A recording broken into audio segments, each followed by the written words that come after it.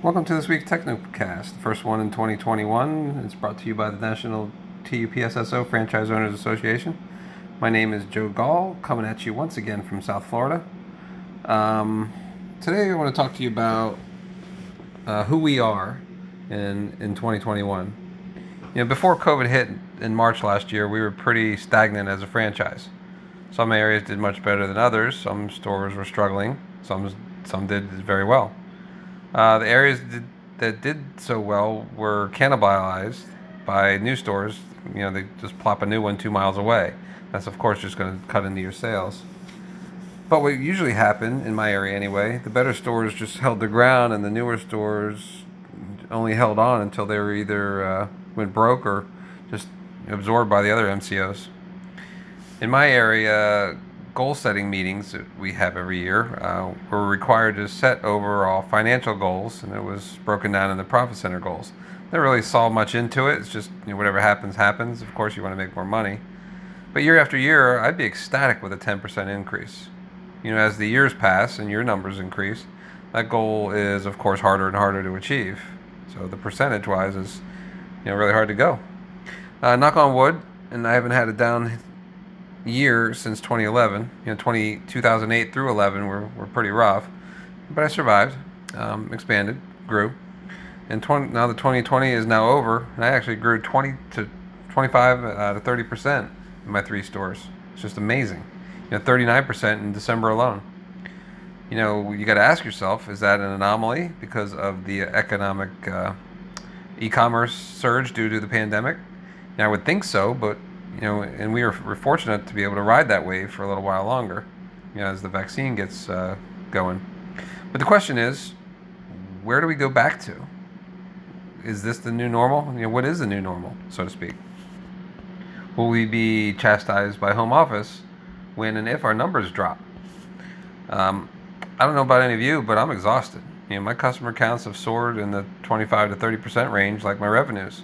Throw in the massive amount of returns, and the real customer count is definitely up even more. And because of these returns, we are able to showcase our abilities, which differentiates us from the miserable post office, and we gain sales from the drop-offs. I'm a hands-on owner, always have been. I've been trying to get out from behind the counter, but I have been behind the counter, sadly, full-time again since the pandemic began. Just employee issues and going in and out and being scared of the virus. It just sticks me behind the counter, so I do have a real good pulse on what's going on out there.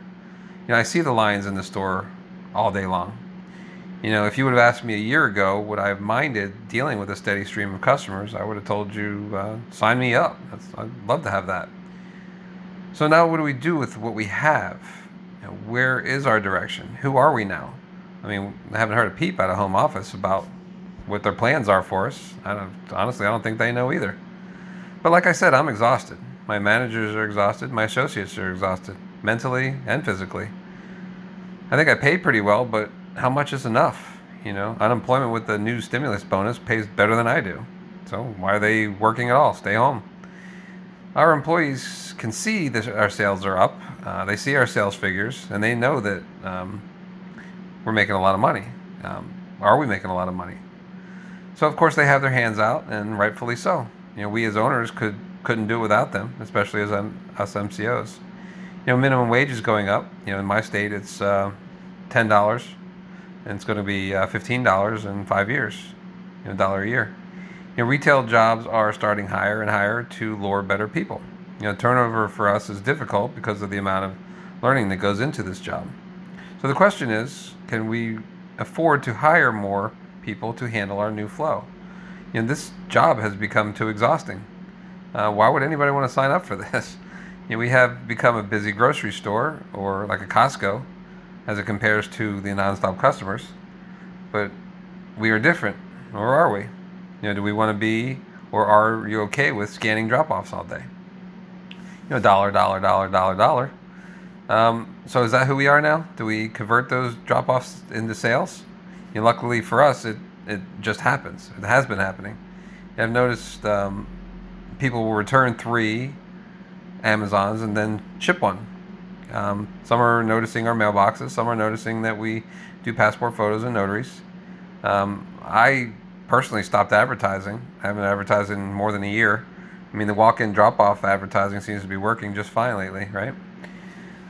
So, back to it again. If this is who we are, a UPS and Amazon drop-off store, you can throw in your Comcast and AT&T and all the other CRS things, then I think we're too small.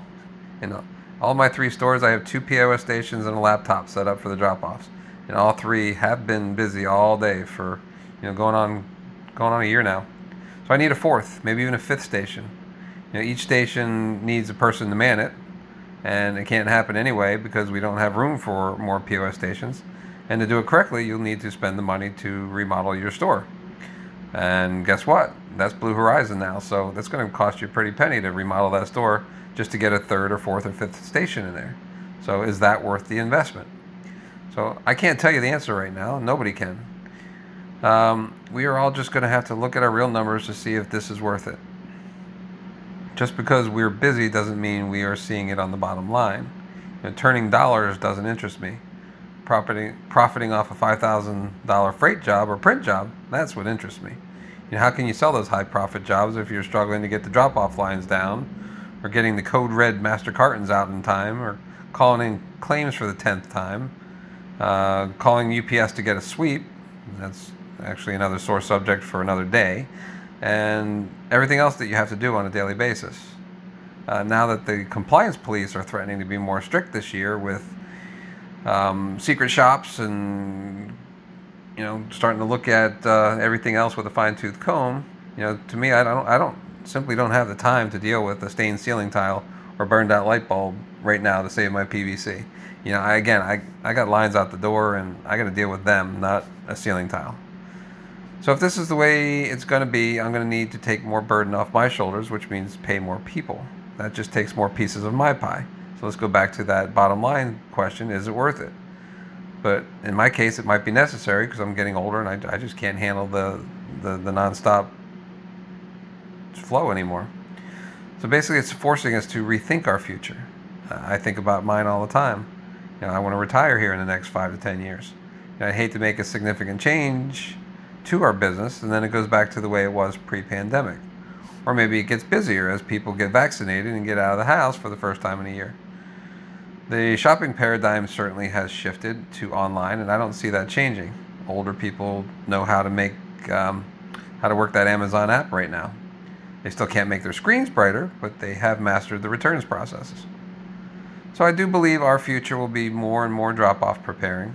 We sell more packaging. We charge for more printing labels when needed. We get the occasional third-party shipment. We sell more poly bags. We get more computer time rentals. Now we just need to figure out a better way to sell freight and print again. Expansion might not be such a bad thing. We may not be in such a bad place. It's just a new place, a place to get used to.